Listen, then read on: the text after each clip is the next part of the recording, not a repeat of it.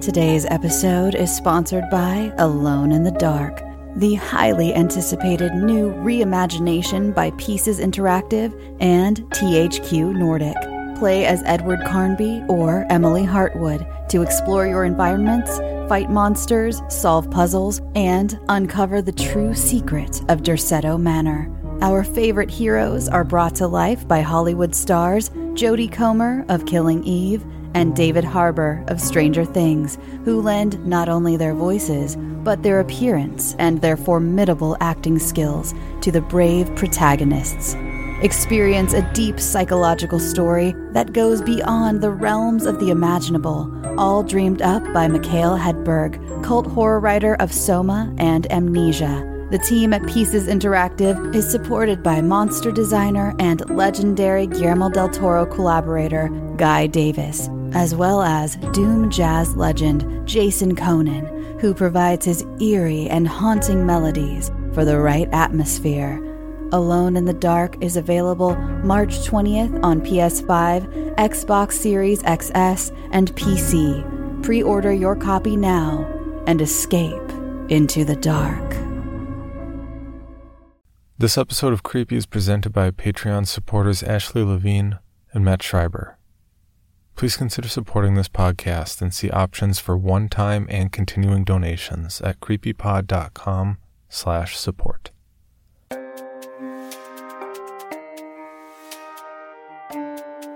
This is Creepy, a podcast dedicated to sharing the most famous, chilling, and disturbing creepypastas and urban legends in the world. Whether these stories truly happened or are simply fabrications is for you to decide. These stories may contain graphic depictions of violence and explicit language. Listener discretion is advised.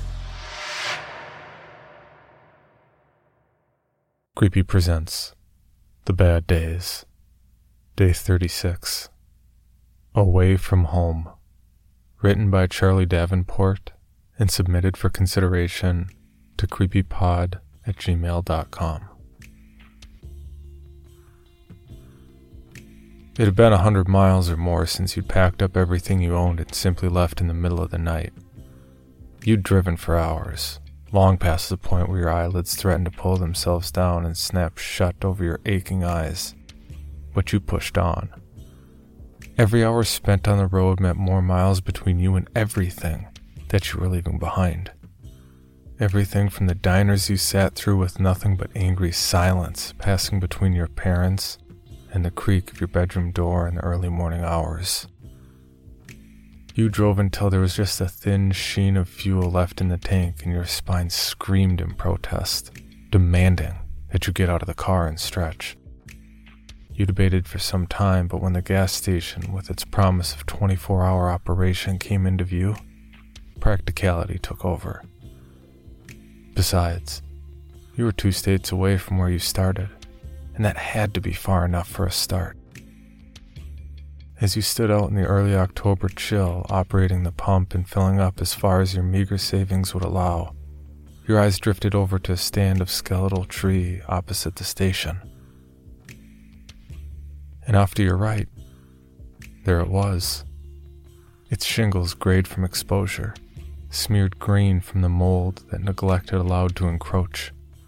The front porch that bowed in the middle from the weight of so many heavy winter snowfalls looked like a welcoming grin. When the light inside, the one by the front hallway, came on, you knew that if you stood there a moment more, you would see your grandfather step out onto those dilapidated steps and light his first Marlboro of the evening. He would see you, and then you'd be home. The pump made a whirring ding, indicating that your tank was full and you snapped out of your daze. You dropped the pump to the ground and roared away from the station, your gas cap occasionally clanging against the car as you did. At 5 miles or so down the road, you finally managed to convince yourself that it had simply been a place that looked a little bit like where you'd grown up. You were road weary and bone tired. Folks are prone to their minds playing tricks on them when they're in such a state. You pulled your car off to the side of the road and felt the exhaustion start to flood over you. You knew that to drive any further was to risk ending up in a ditch, so you reclined your seat back as far as you could to try and get comfortable. Before you knew it, you felt that heavy tug of sleep. It was around 6 when the sun started to break over the hills. In the light of those early rays poking through the windshield, you saw the condensation rapidly vanishing as the heat rose, taking the words that had been written in that moisture along with them. "Come home." The message read, and you could see the faint lines of an arrow directing you to look out past the passenger side. Your eyes tracked along the dashboard until you saw rising up in the early light the only thing on this stretch of road. The house was off to your right again. You tore off and stopped only when your tank was dry. You filled up again and put your foot on the floor until you hit Toledo. That had been 1,000 miles or so ago. And since then, you've seen your battered and blighted homestead a dozen more times. Just off the right-hand turn lane next to a diner in Gary, Indiana. In the middle of an open field, under gray skies with mountains worn by countless seasons standing behind it, out somewhere in Wyoming. When you were taking the exit off of Route 84 and saw it wedged beneath an overpass in a place called Ogden. Each time as it would fall into view, you would see that porch light come on, welcoming you back to the toxic place that was the closest thing to home you'd ever had, and you'd flee from it in a blind panic, picking directions at random. You drove through Utah and most of Idaho without stopping, running until either you or your car was on empty, and then you'd try and sleep. Always in the car on some roadside or a parking lot, anywhere you could find. Each morning, you'd find the same message lovingly scrawled with someone's fingertip and breath on your windshield. Come home. As you crossed into Oregon, a place not so unlike where you'd started, you stopped seeing it. You checked in your rear view, trying to see past the piles of clothes that filled the back seat. You looked out the windshield at the edges of the road while trying to avoid the few cars on the road in the early morning hour. But mile after mile fell below your wheels, and the house was nowhere to be seen. You felt the tension ease out of your body. 2 competing lines of reasoning began to ring happily in your head. The first and strongest suggested that perhaps you'd finally gotten enough distance from it, and that it had lost the scent of you somewhere in the byways. The other, quieter for the moment but gaining in strength as the night ebbed away, was that you'd simply had an episode. That logically, it being a house, just a house after all, had never left the rocky soil of New England. Exhaustion washed over you again as you pulled up to a stoplight. You looked for any place that you could pull over and sleep a few hours before pushing on. You were not sure where you were going to stop, but when you did, when you decided to, you'd make that place home. On the left was a convenience store with a simple Help Wanted sign hanging under the neon Miller Lite sign that announced they were open. You considered stopping for a cup of lukewarm coffee and maybe asking about the job. Maybe. You saw an old man hold up his hand towards you as he passed in front of your car on his way to the store. You nodded, indicating that you were in no particular hurry, and you looked in the direction the man had come.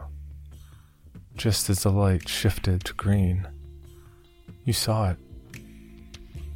The house was off to your right again.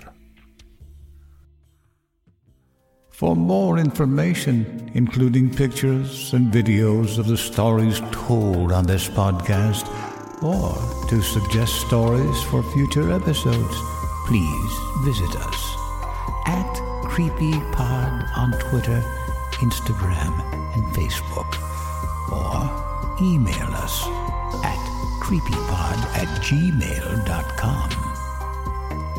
All stories told on this podcast can be found at creepypastawikia.com and are protected by a Creative Commons license. Some rights reserved unless otherwise stated.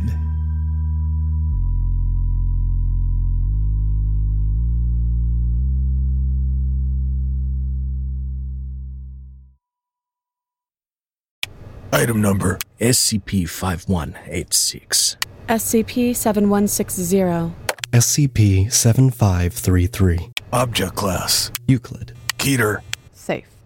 Special Containment Procedures. Spreading across the hemisphere and kicking up vast amounts of ash and dust. The only thing I could hear was 7219 laughing. Do you remember your name?